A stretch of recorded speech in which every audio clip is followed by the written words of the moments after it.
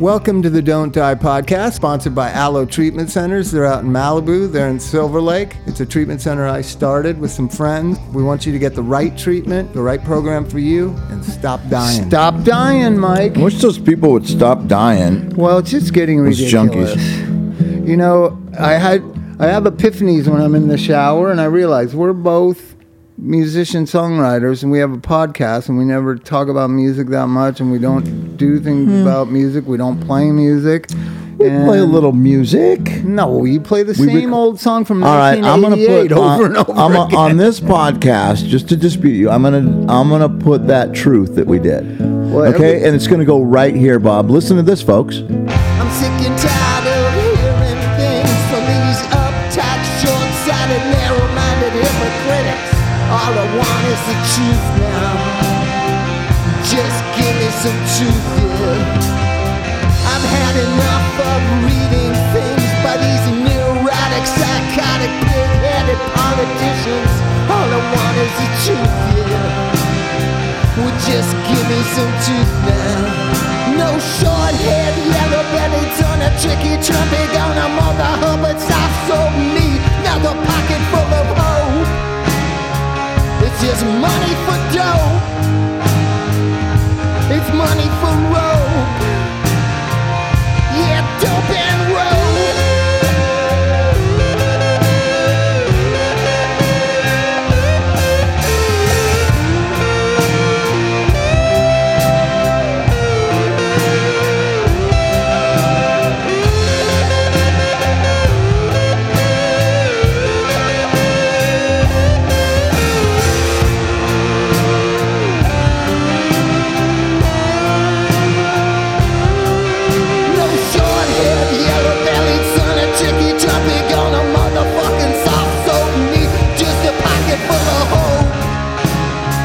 It's just money for dope.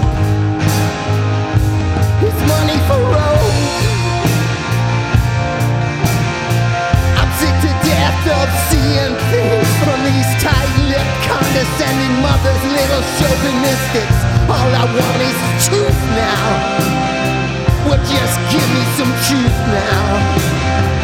I've had enough of watching scenes from these schizophrenic, egocentric, paranoid prima donnas. All I want is the truth now. But just give me some truth now. No short-haired, yellow-bellied son and tricky-dicky gonna motherfucking soft-soap me. Just a pocket full of hope. It's money for dope. It's money for rope, yeah.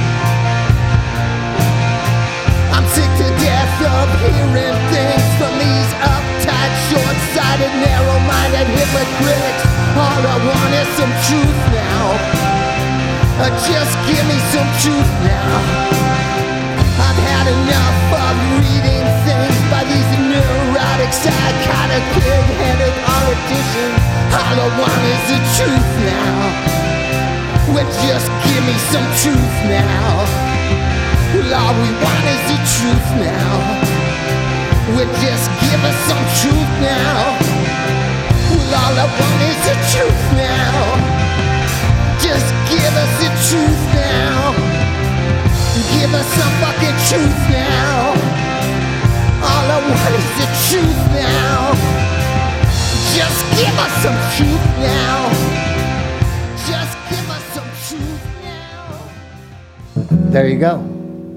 See, we do play music, Bob.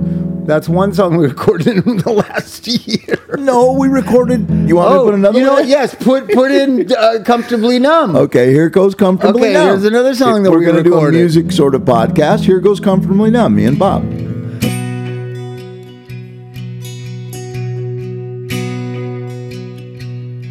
Hello, is there anybody in there? Just a nod if you can hear me. Is there anyone at home? Come on now, I hear you feeling down. I can ease your pain, get you on your feet again. Relax,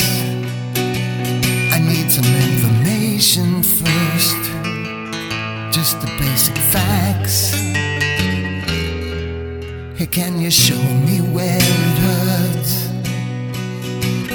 There is no pain, you are receding. A distant ship, smoke on the horizon. You're only coming through in waves. Oh, your lips move, but I can't hear what you're saying. When I was a child, I had a fever. My hands felt just like 2 balloons. And now I've got that feeling once again. I can't explain, you would not understand. This is not how I am.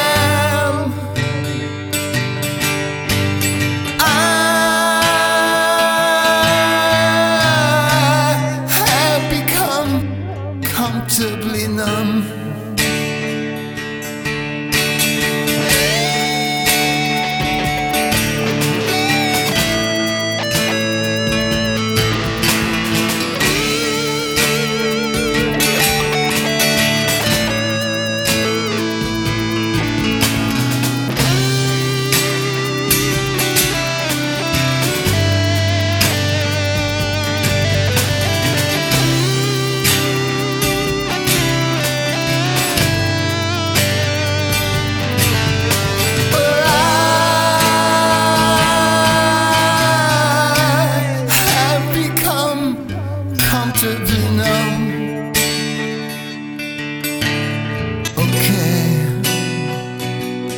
Just a little pinprick, be no more. But you may feel a little sick. Can you stand up? I do believe it's working, that's good. That'll keep you going through the show. Come on, it's time to go. There is no pain, you are receding. A distant ship, smoke on the horizon. You're only coming through in waves.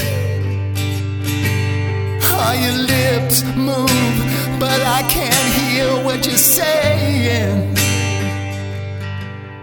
When I was a child, I caught a fleeting glimpse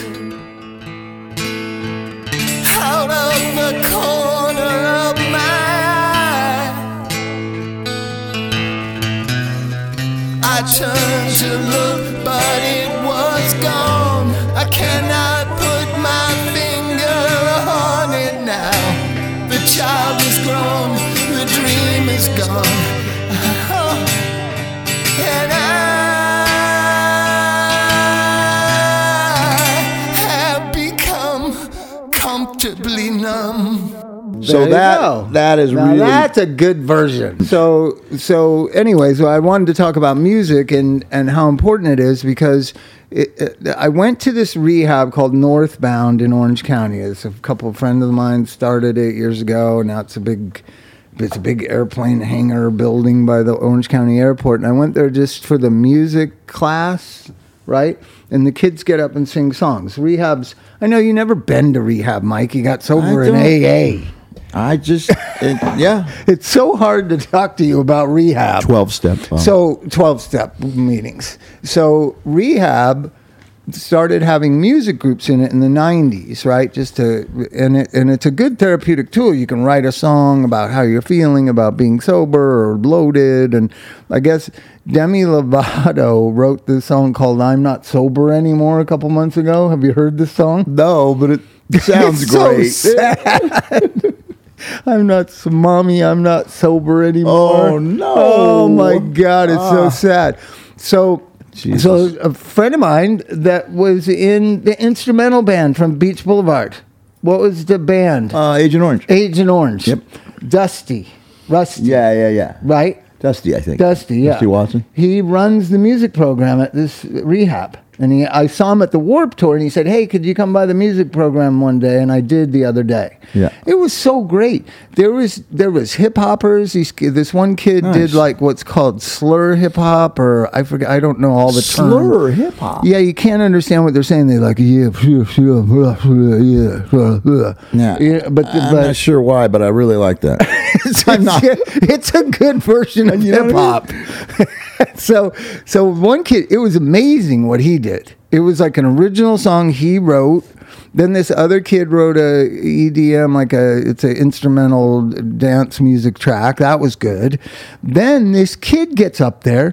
I don't know who he is. He's got an acoustic guitar. He plays Night and Day by Frank Sinatra. Unfucking believable. Wow. And so it was great. just so... What a great experience. So Nothing here's the thing that I might be embarrassing myself right now, and everybody can laugh at me. That's fine. People have been laughing at me and my stupid shit for 40 years. But I went and saw Father John Misty at the Hollywood Bowl. He's my favorite artist. He's the greatest songwriter going. He's amazing. Yeah. Right? If you haven't heard him, he has 4 albums in a row, beginning with I Love You, Honey Bear, to the weird one with the Indian Hindu cover, and then this last one that he made called Pure Comedy. It's just a masterpiece of just documenting modern times. His name is Father John Misty. So it's Chrissy's favorite artist too. So we were at the Hollywood Bowl. He's got a new album out. I haven't heard it yet, and he plays this beautiful song called "Don't Die." Oh my! And we were sitting right in the front, and after the song was over, he looked down at me in front of the whole Hollywood Bowl and said, "You know what that song's about, don't you?" No, and really? Pointed at me.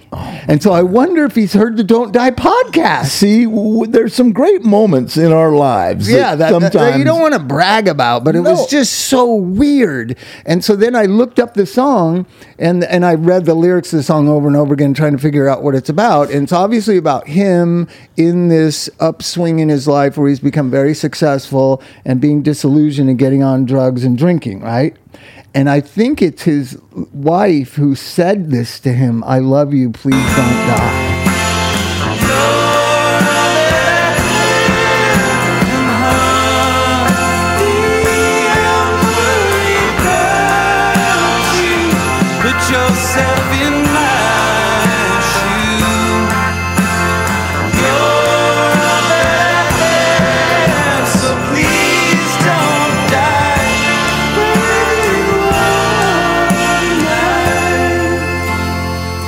All right, so this is the music show from Don't Die podcast. And then this gets to the point.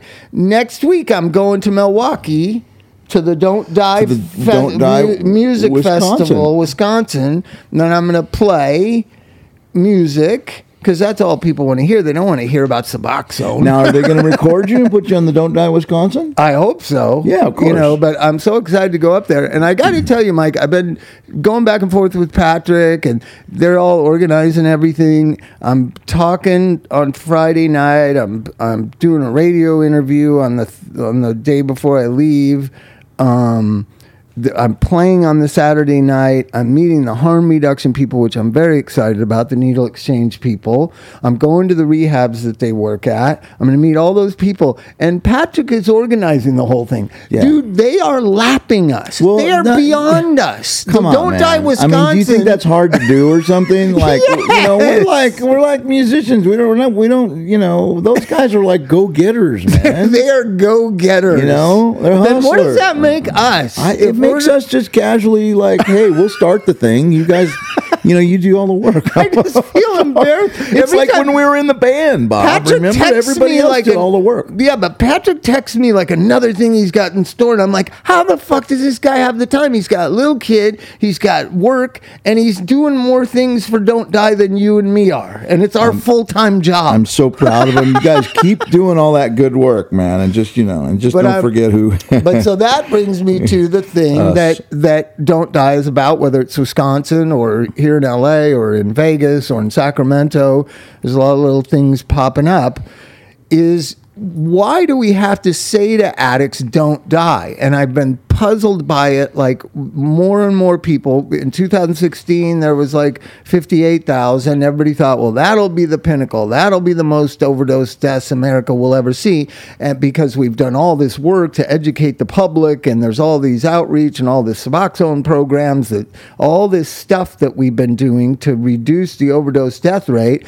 And so 2017 is going to show that our efforts have really curbed the number. And the number went up 18% to 72,000 in 2017. So obviously whatever we're doing is not working. We're like a thimble trying to, drain the ocean. No, but Trump, really. Trump and Sessions aren't. They just allocated $6 billion. It's not going to do anything, because I realize something. The addict population right now is not like the addict population of our day. And I'll tell you why. If you remember in like 1980, I remember it in 1983 particularly, that this thing that gay men were getting called ARC, also referred to on the street as gay cancer, that it was being transmitted through blood, through intravenous drug use, because it kind of moved and migrated from the gay community in Los Angeles to the addict communities. And if you know anything about LA, the gay community is kind of based in West Hollywood, which is right in the center of Los Angeles. And then the intravenous drug community for multiple decades has been in East Hollywood, Echo Park, Silver Lake, going back to Warren Zevon's song about the junkie girl that lives on the outside of town. Right. She lives in Echo Park. Yep. Right. Yeah. So multi-generational drug addiction in Los Angeles has been based in East Hollywood. I mean, hardcore junkies. East Hollywood, Silver Lake, Echo Park, downtown LA. That's where it's been based.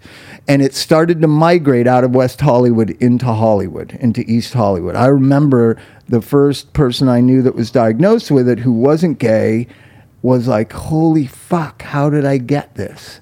So this is happening in real time on the ground in 1983. Mike, you were there. Right. You were shooting drugs. You had needles that were 4 months old in your back pocket, just like me and Anthony and everybody else. And we all changed our behavior. As soon as it started to be a reality, the friends of ours are getting this and dying from it, we changed our behavior. Well, like you were saying earlier, we as a community, you know what I mean, sort of talked among ourselves, and then educated amongst, and then other people got involved in the news things and said, you have to do this, you have to clean your needles. There were leaders in the community, right, that were educating. But it was people. junkies caring for junkies. Yes, and I remember and I'm going to tell this very kind of scary story from that era. It was like 1984 probably, and I was over at Black Randy's house when he lived on Vine Street. Right And we were shooting speed. Like, I don't know why, we were probably trying to get off of heroin.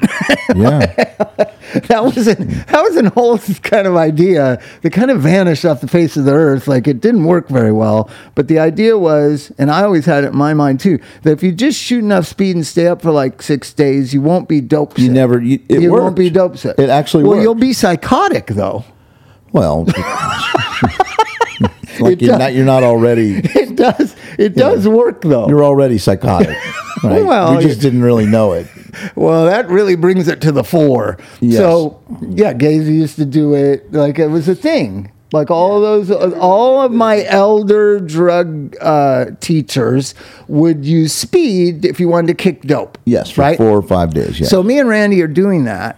And we're on the roof of the building for whatever reason. We were getting paranoid in his apartment. We went on the roof of this beautiful building called the El Royalton or whatever, where Mae West lived off the golf course there. Yeah. If anybody's a Los Angelian. This is where Black Randy lived. Black Randy was always able to make money through telemarketing. You know what I mean? He always had money. He was like a salesman. Really? Like music was just Like a what- hobby to him. You mean he wasn't just like one of those toner salesmen? Yeah, he was a toner salesman. Oh, he was a toner salesman. But he Okay. was making like $2,000 a week. So he could talk. Yeah, the people that could really talk good could make a lot of money. I doing think that. they still can. I think there's still telemarketing sales going on. I think it's not toner, but it's something else. Anyways, Black Randy was the king of that. And he also, for you that don't know who Black Randy is, he's a legend in LA music. He started the first punk rock record label in Los Angeles called Danger House. He was a shaker and a mover and an intellectual. Black Randy and the Metro Squad. And we're going to play Black Randy and the Metro Squad right now so We people are? get familiar. Yes, and if you want...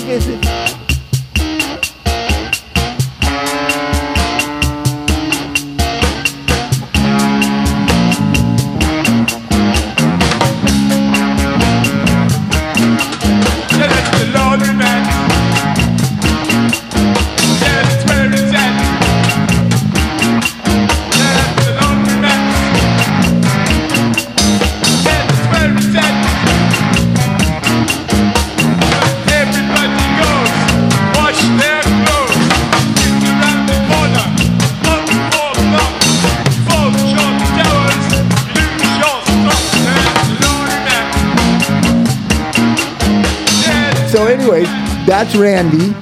And he was amazing. He was like a punk rock James Brown. It was an incredible great. band. So he and I are at his house, and we've been up for like 2 days, and we end up on the roof of the building, which oversees all of Los Angeles. And it was dark out. And we had put our needles down on the lip of the building, right? Yeah, right. And they were pretty close to each other. They were, you know, because you get tweaked out and you're like kind of walking around and weirding out. And then we went back to where the spoons and needles were.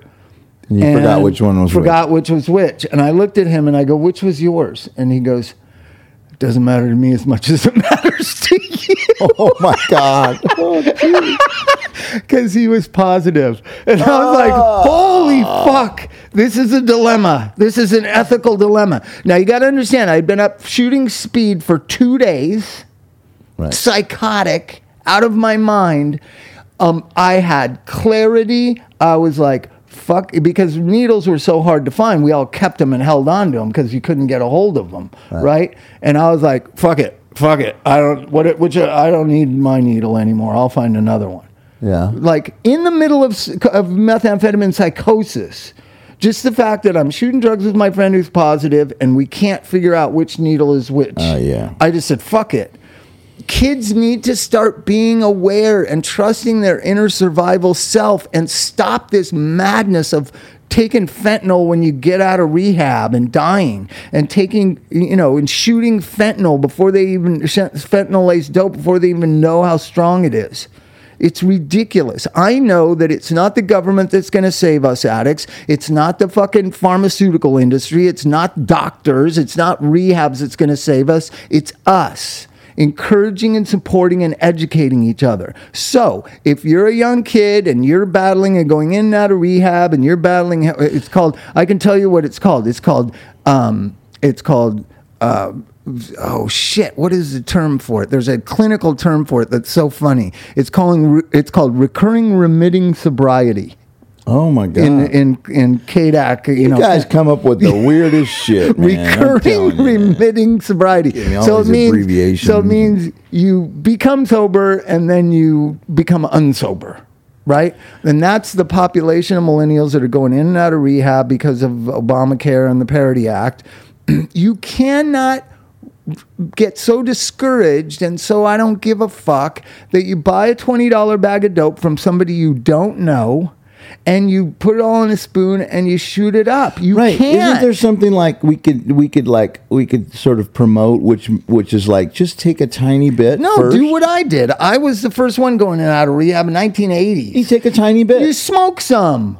Smoke it. That's not You gonna can't die from smoking it. I mean, now you're going to, Dr. Drew or somebody's going to say, yes, you can. Yeah, you can. Not like you can from shooting it. Well, okay, why don't we promote like just taking a little tiny granule of it and seeing how powerful it is? Smoking is first. the simplest test. I did it why for do they? a decade. I never had to just do my whole bag. You never got sober. I never had to do my whole balloon in Let's one tell shot. the story of Mike. Mike shot dope for 15 years, and then one day he just decided to be No, it sober on wasn't like Christmas Day one of day. 1993 or 94. Which is it? It is 92. Christmas Day of 1992, Mike Mart woke up and said, I'm going to be sober, and you've been sober every day to this day. Yeah. Yes, you have. You're going to make it about something okay, else. All right, in a small way, that's it. Yeah, I guess I did. So But you I didn't go to rehabs like me No, and I all went. our I went friends? away to Sacramento with Susie, and I detoxed in a room, all alone. All alone. Susie was with you. Yeah, but I just said, look, I just want to be alone, and she took me up to her mom's house. I was in a room. I basically Did was you have just alone. TV? No, I read the 24-hour book every morning, and then I slept. How did you sleep when I you're just dope didn't sick? really sleep. I was just in and out of sleep. You know Did how you it is. masturbate a lot? No, I didn't even think about anything. I just thought about what? I just want to get over this. I was in jail and I masturbated a lot. I don't know why. It helped. It helped. I don't know why I didn't. So you and I kicked with nothing. And I kicked with nothing. I kicked with nothing. And it wasn't that bad. I kicked methadone For with some nothing. reason, it wasn't that bad. I have no idea why. To Well, this day, I think it was maybe like a God thing or whatever. No. Come on. Come I on. have no idea why. It's but that all of a this- sudden, I was stricken sober, and it wasn't that bad kicking. Because I have it's no never idea that why. bad kicking. We blow it all up in our minds, in our diseased minds, Once so that you we can go accept it, use it's again. like- Once you accept it, it's not that bad. It's like having true, the that's flu. true. It's like having the fucking flu. Any junkie that I've had it 1,000 times. And then since I've been sober, I've had the flu. It's like having this horrible flu that goes around now every year. Right. It's exactly the same. Diarrhea, vomiting, body aches, want to die, sitting there, and just fucking miserable. And then all of a sudden, you just start to feel better, and then you feel normal. Yeah, and dope addicts want to make the biggest deal about their withdrawal symptoms, and it's all about this kind of whiny thing where hey, give me some money, I want to go use dope. But I did it for years because I think it's the disease or whatever you want to call it, the mental defect, the spiritual malady, whatever you choose to call what's wrong with addicts and alcoholics.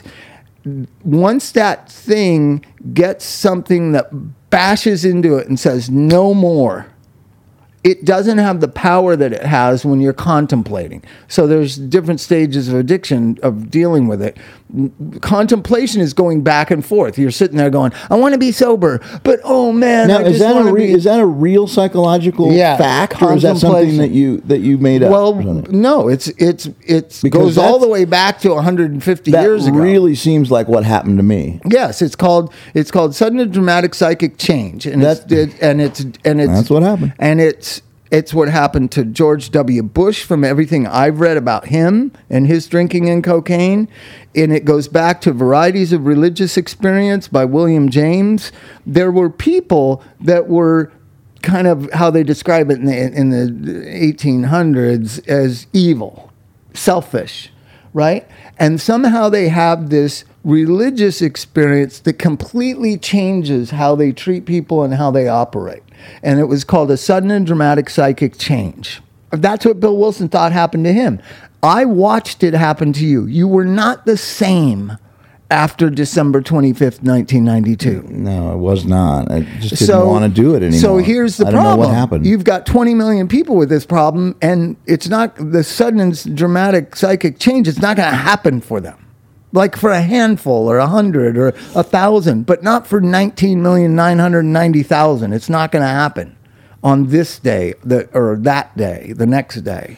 So what do you do with those people? And the idea that treatment was supposed to help them have that experience. That's what the whole 12 steps is, to help people realize to have that experience, that spiritual experience. And people being put into your lives, like you, for example, are put into people's lives mysteriously, probably through rehabs and stuff like that. But you have that same effect sometimes through email. It's a weird. I go on and on about the internet. I've gotten in contact with people through email. Like email didn't exist when Bill Wilson wrote the book. So sometimes, and it's random because I drive a lot. So I was driving to Temecula, to Laguna, to Malibu, And when I would drive, and I'd be stuck in traffic, I would just look at emails and read them. And if there was a phone number on there, I would just click on it and call a person. And that's been dozens and dozens of people that have gotten sober through that. Just that. People can come into your life to change your life. I believe that Susie was put into my life and changed my life. Sudden and dramatic psychic change. I love that. That one's good. That's what happened to you. Can we abbreviate that and put it somewhere? It's in the 12 steps. I know. But so, and I'm most fascinated by W. Bush, right? Because here's the black sheep of the Bush family. He's just going off the rails. He's on coke. He's drunk. He's getting in fights, and all of a sudden, buying baseball And teams. he wrote about it. So it's so fascinating. So his wife said she was going to leave him. So we all need this kind of catalyst. We need a person in our lives to push us towards the sudden and dramatic psychic change. That's what Susie did for you. I think so. You can push people in nice ways, or you can push people in very direct, harsh ways, right? So Bush gets pushed to the, it's all coming to an end, and he knew this guy that was sober. And the guy said, meet me at the Holiday Inn restaurant tonight at 7 o'clock. And Bush goes there. Now he's been coked out, and he got a fight, and he's drunk, and his dad hates him, and everybody's disappointed in him, right? He goes there, meets this man, reads the Bible. The guy shares with him how he got sober. They read the Bible. Bush never drinks or never takes drugs ever again and becomes president of the United States. That's weird. That's crazy. But when I read it, I was like, that happens to a lot of people I know. But you can't create that in a rehab, right? It's called complete surrender. You can't create it. So what you're trying to do, most of the people are in this contemplative stage where you kind of want to stop, but the thing hasn't happened yet where you really understand it. But I remember coming out of jail, using, ODing, waking up and thinking, it's drugs. If I stopped doing drugs, my life would get better. Do you know how many, and I have never used since then, do you know how many people had told me that over the last 10 years prior to that? About 10,000 people. But to me, all of a sudden, it was very simple. Stop doing drugs and everything will get better. And I believed it, and I knew it in my heart of hearts like I had never known it before. You can't create that in a rehab. Right. Yeah. So rehab is trying to nudge you, trying to educate you, trying to wake you up, trying to create some sort of... That's why I like throwing everything against the wall. I don't like these Hazelden models where everything that everyone says is exactly the same. I like the Aloe model where everybody says conflicting things and has different opinions on addiction and throws it all at the client. You'll get my version. I don't believe it's a disease. I believe it's mental illness and habituation, and you can break it. I don't believe there's anything that helps you break it. I believe that you decide to break it, right? Yeah. Then there's other people that are devout 12-steppers. My main partner up there is a devout 12-stepper, sponsors like 50 guys and has book studies at his house and stuff like that. And he's allowed to share his experience. Sure. And Evan shares his. And everybody just throws everything at the clients so that you're trying to find what will trigger enlightenment in one individual. And so it's better if you got 19 different opinions coming at you of how you got sober than one monochromatic. You do what you're told, you go to meetings, you work the steps, right? Yeah, some people need that constant direction of that. Not many millennials do. They don't like it. Right? They don't follow directions. They don't even want to get a job. A lot of them. I'm like, a lot of your problems, I was talking to a bunch of them last night. A lot of your problems stem from your dependence economically on your family. If you could break the economic dependence on your family, they wouldn't be able to tell you what to do, and you wouldn't feel so angry and resentful and powerless. Right. I got you. Right? Yeah. It was probably the greatest gift I gave Elijah was like, I'll help you help yourself, but I'm not just giving you carte blanche. And he got that at 19 years old. He understood that he could count on me to help him when he needed help, but not not this constant, ongoing financial care that a lot of parents feel they owe to their children. Like, I'll help him if he's behind. I'll help him get a car. I'll help him do this. I'll help him do that. Then those things that he receives, he takes advantage of and takes and runs with. Right? Right, yeah. I'm so proud of him that he's never, since he was 17, he has not lived in my house. Yeah. I mean, how many millennials can say that? Since he's 17. I'm so proud of him in that respect. Yeah. And it ain't been easy. Right?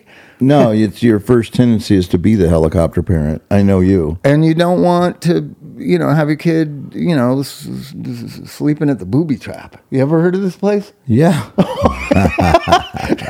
booby trap. He'll kill me, but he wants to kill me all the time. So I'll tell you this story about the booby trap. So it was one of the saddest days I've ever known, where this really great, vibrant young kid died of a drug overdose in the late 90s. And he had a lot of friends at the booby trap. Right. And I got a call, like, you should go down there because those kids are talking some crazy shit. And Okay. I was like, I don't want to butt in on my son's business, right? And then another person called me and said, he really needs you right now. This is an ex-girlfriend or a friend of his. Okay. So I went down to the booby trap. I walk in. They're all sitting in that black living room. Did you Yeah. ever go there? Yeah. Where they had concerts in the living room. Right. This is a legendary punk rock house in Long Beach.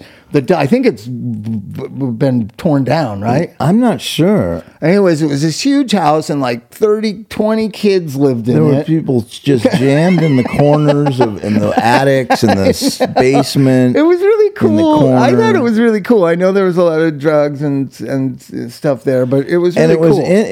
it was on Long Beach Boulevard, right Was it? down to I don't remember. It was on Long Beach Boulevard. So it wasn't in like a neighborhood. All the shit around it was like a Denny's, a gas It was station. a single big. Was it 3-story house? It was I like think a 3-story house with a basement. Yeah, and in the living room they had Everything a concert around it, there was no venue. houses. It was like this Victorian house, sort of stuck in the middle of like all the shit that was went the up greatest. around it. It was the greatest. It was I knew where my son was, and I knew that he was around creative people, and I knew that there was trouble there too. Right. Right, yes. So I walk in, and they're sitting around in the concert living room, Right. drinking whiskey in plastic cups. They got a Jack Daniels bottle, and they're getting up the courage to go beat up the guy who had given the drugs to the guy who had died. Oh yeah. This is a dilemma for any father, right? Especially me. Because I understand that feeling of like, I'm so overwhelmed with feeling I want to take action. I want to get even. I want to, when Hillel died, I really wanted to know who was with him. Right. Who was fucking with him? And still to this day, I don't know. I have my suspicions, but I don't know. And with maturity and with time and with insight, you say it doesn't really matter who was with him. Whoever was with him had to do what they had to do. It was a strange, horrible thing for that person to go through also, right? But so they're wanting even. And They wanted what to I do did somebody was, harm. and here's what I did. We did like group therapy, even though everybody was drinking. I just said, well, and I tried to steer a couple of them to share like how they were feeling, right? Yeah. Because really the feelings were driving the need for action, right? Sure. And it was just amazing. And I'm so proud of him. Like, he never, even after that place blew up, he didn't ask to come home and live with me. No, right? He That's knew good. not to. So I'm not telling millennials parents to do something that I haven't done myself. You can't let them live at your house and tell them what to do all the time. You can't. And then did It Colleen doesn't- let him come home at all? Yeah, sometimes. Not for long though. Right? She's pretty firm, right? She's pretty firm. But I mean, it's not firm. It's being loving. Like, I want my son to have his own life. I don't want a cohabitative life with my son. That's what parents are doing to these kids. Right, they're giving them, access And the reason why to I talk everything. about it so much in front of you is you got teenagers coming up the road, Mike. Well, I don't have anything really to give them, You got a house they can live in. You know, You got a house they can live in. they're going to want more than that. Right? Sometimes that's all kids need. Really? Yeah, because they get Jeez, out. I don't know, man. But a lot of the parents need to listen to the counselors that are talking about this thing called boundaries. It's a stupid word, but it's to love your kid enough to let them go and let them grow and let them become adults. And I see so many thousands and thousands of parents. Oh, well, he's got a drug problem. He's got a drug problem. So what? That means they need to pay his car insurance and cell phone bill and tell him what to do and tell him what to think and have him live in your house and all these kind of crazy And when he doesn't things. have the drugs, he has like the flu. It's like that's as worse as it gets. Yeah. You die. And you don't die from drug withdrawals. No. And so, and why I say this is because I think a lot of millennials parents are old punk rockers. At the very least, they're old new wavers, as they were called, right?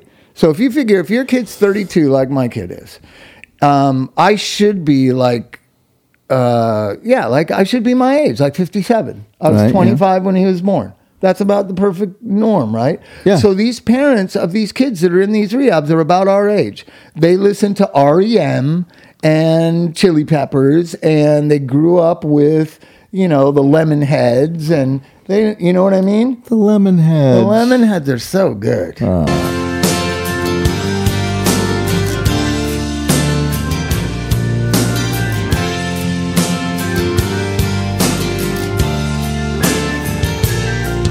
I'm too much with myself. I won't be someone else. I'm too much with myself. I won't be someone else.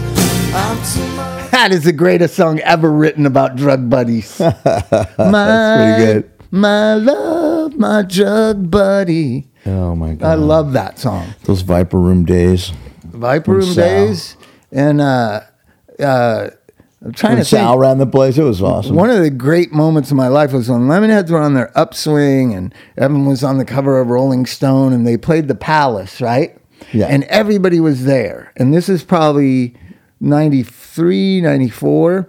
And so at that time, I didn't have a place to live or any money and I was strung out, right? And I was the drug getter for people. That night, literally, I'm not going to say the musicians. Yeah, I will. Courtney Love gave me like $500 to go get to open Right. coke. So did somebody else from her band. So did somebody from a Texas band. So I was just going around to all the, how the Palace had the dressing rooms all up and down the stairs. I was just going from dressing room to dressing room, and the people would say, "Hey, can you get me something?" And I was like, I walked out there with like $1,000. Oh my God. Do you think people that know, never went back to you wherever they were. do you think people that have been to the Viper Room nowadays don't even realize like how weird and cool it was? With Yeah. the one room, with the one weird room with the that you could see in, but you could see out, but you can't see in. There was a tiny little room where when Johnny and Sal designed the Viper Room, they wanted to have this private room where you could sit and watch the bands and Johnny wouldn't get bugged by people, right? Or Leonardo or all his friends, right? So it had this like couch, like you could Along fit the back wall. Yeah, along the back wall that you could fit like 8 people. And then there was this mirror thing that what the public thought was a mirror. A mirrored window. And you could watch the bands because you're only like You could 40 see out. feet away from them. You could see couldn't see out and you couldn't see in. But right from the very start, the first couple months, people realized that that's where Johnny sits. So if you went up there and you put your hands on it, you could see inside and see him. So that was even weirder than just being out in the club. Right? So it became kind of a place where, like, if the Rolling Stones came or somebody, they would sit in there, and it never really worked out right. Then it became like a storage facility where we put all the amps. Right? It didn't work. The secret booth was not a secret for long. Right. But I remember I was there one time with Tom Waits, and there was a sit down show with tables and chairs, and there was tables and chairs right against that wall where the mirrored glass was, right? And Chucky Weiss was sitting there, right? And Chucky was doing the thing, looking in to see us inside there, right? Like, what are you guys doing? And this is, I don't know, I love telling rock and roll stories. Tom stood up and put his thing right there where Chucky was looking. And when Chucky could finally see what he was looking at, he was looking at Tom Waits' dick. Oh my God. He just didn't know it was Tom Waits'. And I was in there one time where Timothy Leary was in there so drunk, and me and Perry and Timothy Leary's wife were trying to pick him up and get him out of the club, and he was so heavy, and he had passed out in there. And I remember, like, you know, I was like 130 pounds. Perry's always been like 130 pounds. We're not going to pick up this guy and walk him out of the Viper room. It's not going to happen. No. Like, it was so crazy. We're trying to wake him up. Come on, Tim, it's time to go. So that's, the people that go to the Viper room, I don't think they even know the history of it. There's never been a book about it. I think everybody's real guarded about Johnny and whatever. People are so weird about Does he still own it? No, he gave it to the daughter of one of the partners, I think.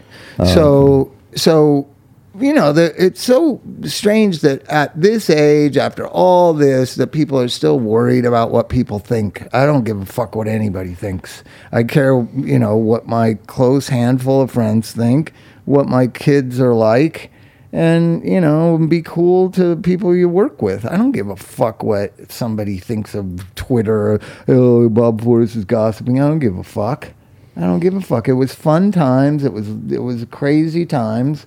And I'm telling you, right in the middle of this whole drug problem that you and I and so many people in Los Angeles had, there was a crisis that was deadly, and we changed our behavior. There is a crisis now that is deadly, and addicts need to change their behavior. I'm not saying they need to get sober or go to rehab. They need to change their behavior and be cautious and be aware and be mindful that one dose of dope can kill you. Yeah, there's no scientific amount that, you know, I mean, you've got people that are cutting this shit and they don't know what the hell they're doing. They don't know how, they don't really care. If you get one batch, a hot batch or whatever like that, you're gonna go out and you're gonna die. There's another and that's problem, how it's working. But like you said, junkies watching out for each other, us, ex-junkies basically, and recovering addicts have to watch out for their community, which is the people that are still using. What goes on a lot is, and it happened at Aloe, we have a policy about it, that we don't kick people out in the middle of the night just because they fucked up or they used or they behave like an addict. Most rehabs still do. That's like literally sending somebody out in the middle of the night, discouraged, disillusioned, feeling like a failure, just with their setting phone, them up to go die. Yeah, in my opinion, phone, with their connection. So it's simple. All you people that work in treatment, try to get the owners to agree that the old way of kicking people out is not fair in a 21st century world. I don't even know if Cry Help still does it. I love Cry Help. I'm going to find out if they still kick people out upon, you know, sexual contact or being intoxicated. I just can't imagine that any compassionate person in this day and age where the leading cause of death of young people is drug overdose can still have that hardcore tough love policy that if you fuck up, you're out of here, right? There can always be the threat of that, but it doesn't have to be so sudden and dramatic, discouraging and unsupportive, and this ostracization from the cult. That's where it comes from. The cult mentality that Synanon kind of created, that is the founding blocks of rehab, was if you don't be with the program, if you're not participating, if you're not following in a cult-like fashion, you are ostracized.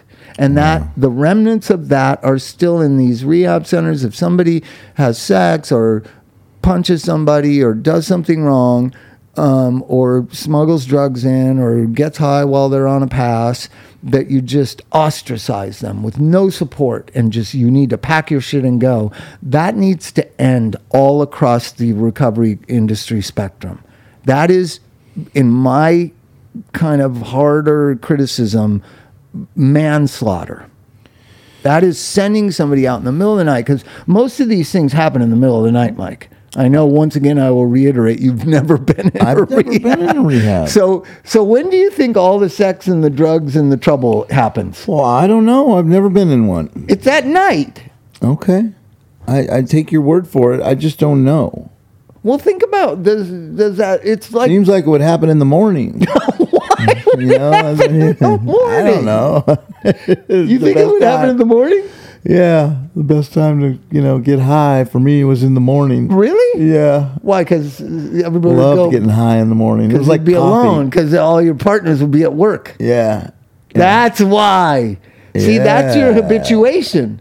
That's because your lifestyle, I know your lifestyle very well. I was right there watching it the entire time. You always had a great girlfriend who cared very much about you and was going to turn you around, can fix me. fix you. And they always worked.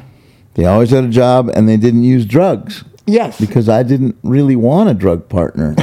You didn't I want a wanted drug buddy? the bu- Didn't you hear I- Evan's song? You didn't want a I drug wanted buddy? to do all the drugs myself, and then just have somebody buy them. Oh my God. So in your decade, I think it was probably, we met in probably 84, probably. Yeah, I used for about 20 years. Yeah, so you always had that MO. I remember you had that really great deco apartment in Fairfax District. Remember that? Yes. That was beautiful. How the fuck did somebody like And you then, live there? Laura N. Yes. Down in West Hollywood. Yeah. Yeah. So that apartment, and it was near Seidel's and like Spalding. What street was it on? It was like Spalding. I don't Yeah. know. Some I can't Such remember a the great address. apartment. Well, How did someone like that you? was You're a homeless okay. bum. How did you have that apartment? That was my girlfriend, Laura N. At the time. Her parents were very well off. They bought her that apartment, The whole building? the whole building, Oh my God. with the interest on her trust fund, Oh my God. so Well, that she could live there. And and then she would go to school. I think she was in school. So she would get up in the morning, have some coffee, and be out the door. And then you could do drugs was all in day. film, yes. You were going to do drugs all day. Yeah. So, and then the situation on Rowena, that beautiful blue house that you had the underground garage in with the that- big tar ball. yeah, exactly. With the That big foil ball. wife was going to work, and you would be down She would there. go to work. She was a paralegal. yeah. paralegal, and you were doing drugs all morning. But inevitably, Morning. like 5 o'clock, 6 o'clock in the evening, you were Exactly. going to have to get it together and act like you Right. didn't do that all day. Exactly. So the evenings So of weren't course the the greatest for me. evenings are not good in your mind, No. but the mornings are I great have times to use. fond memories of the mornings. You know, Me and the dog. sometimes me and Pete would go by that place looking for you, and you have the door You and locked. Anthony came there. Yeah, yeah, and you'd have the door locked, and you had tinfoil all over. You couldn't see Yeah, you inside couldn't see there. in. Heck, you don't want But we anybody knew looking. you were in there. And we'd be like, Mike, and I bet you were just in there like, yeah, just want to let him in. Go away. Oh, shit. That was cool. So that was your MO. My MO was try to survive the day because I drank so much, I'd always be hungover in the morning. So mornings were bad. Then I Well, would. did you always have? You didn't always have. Your partner wasn't always using. Or Most was it? of them were. Oh, they were. So Most you of had them to were. go out in the morning and hustle for them, for both of you. Yeah, afternoon. Right? See, I didn't afternoon like because that. we would stay up till 4 or 5 in the morning. So you didn't have to. You were trying to live like some semblance of a middle class life. I was living the fucking rock and roll life. So there were certain spots that no matter the condition of my living situation, if I could make it to 10 o'clock at night, I could go to Smalls and hang out all night and do drugs, or I could go to the Viper Room and hang out all night and do drugs, or I could go to a Golden Voice show, or I could go to Moguls, or I could go to all these different places. So that's where I got the reputation of, if you give Bob $100, he'll go get you good dope. And I would do it most of the time. You know, some people I just didn't feel really needed me to come back. But you know, getting back to that Palace story, I never do you know really what it- liked going out that much unless didn't I like was people. playing. You didn't I like didn't- people. I didn't, it kind of added to the mystery, I think. I'm a people person, But and I would, I would just when I played, we would go out and we would have. But fun, here's blah, the blah, blah. short-term gain of that night at the Palace, right? When I get out of there with money. So a couple of people forgot about it, right? Or, or just thought, that's Bob. He took my money and didn't come back with dope, whatever. But owing money to Courtney back then was like frightening. Anywhere you were that she was there, she'd come and punch you in the head. Oh my God. It was frightening. So then I was like, I got to make it up to her, like whatever. And then she got clean pretty much after that. 94. Really? Yeah. Not forever, but out of that whole rigmarole. Yeah. Right? She gets a bad rap. I don't believe that whole I love that whole her. conspiracy thing with her and LBJ. I knew her long before that fucking Seattle bullshit. She's a solid person. Yeah. And all of them are. Evan's kind of weird. Me and Gibby were supposed to play at Carnegie Hall with Evan, and he didn't come to the rehearsal. And then he's like, "Oh, I couldn't get down there, but I'll be down there for sound check, and we'll sound check." And then we're playing No sound Carnegie check. Hall. Right. Carnegie Hall. No sound check. Evan we'll be at sound check. We haven't rehearsed at all as a unit. And then our soundtrack, because there's a bunch of people playing, our sound check blows by. No Evan. Right. And me and Gibby were sitting in the dressing room, like we didn't play till like 9:30. Sound check was like at 5. We're sitting there nervous as fuck. We're gonna play Carnegie Hall, and we're still like getting texts from Evan whether he's gonna come. Oh God. Jeez, that's funny. And then as soon as we realized like it's time to go on, I don't think Evan's gonna play. I remember Gibby just having this confidence that then I fed off of, like, it's gonna be okay. We're gonna fucking do this. Yeah. Right? And we did it.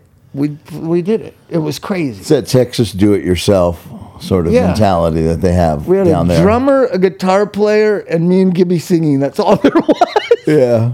Think about that. With Oh my 2 God. rehearsals. At Carnegie Hall. Yeah, it's so crazy. But Evan's one of those guys you can't even get mad at over that. It's like Evan, like that's what he does. He's like, I'm in Nantucket. I got to get down there. So this is the music gossip episode of Don't Die. Also, we're gonna play one of my favorite songs that changed my life right now. It's called "Going Down to Florida." And before we play that, which is going to be right at the end, okay, let's I want to tell you that I got in touch with the Don't Die Sacramento Oh yeah, guys. yeah. And it's How do we encourage them to be Bobo better than from us? California. Right. I don't know who, I mean, I Right. guess he's like on the Howard Stern show. Is he? Sometimes, or Oh, he cool. I don't know. He knows all those guys.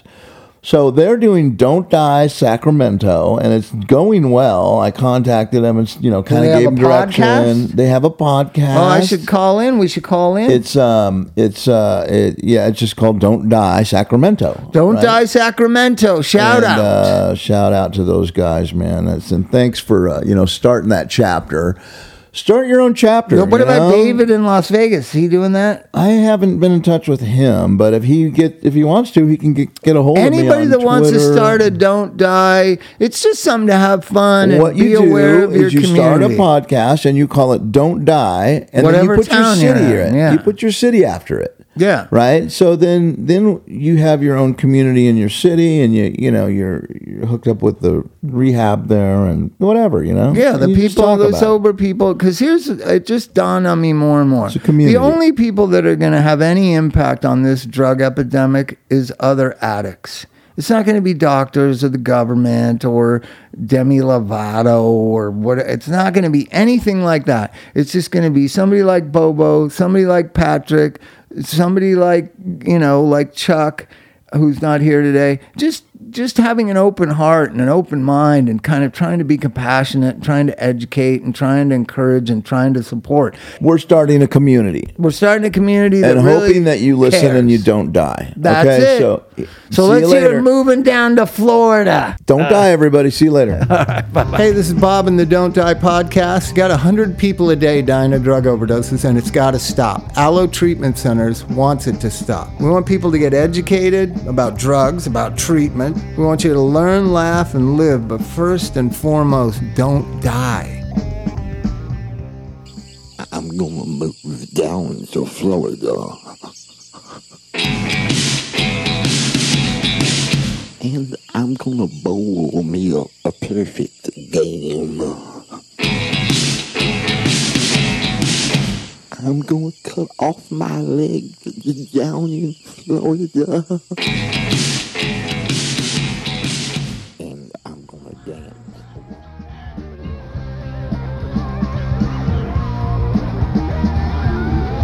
Hey, this is Bob, and you can get a hold of Aloe Treatment Centers at 888-595-0235.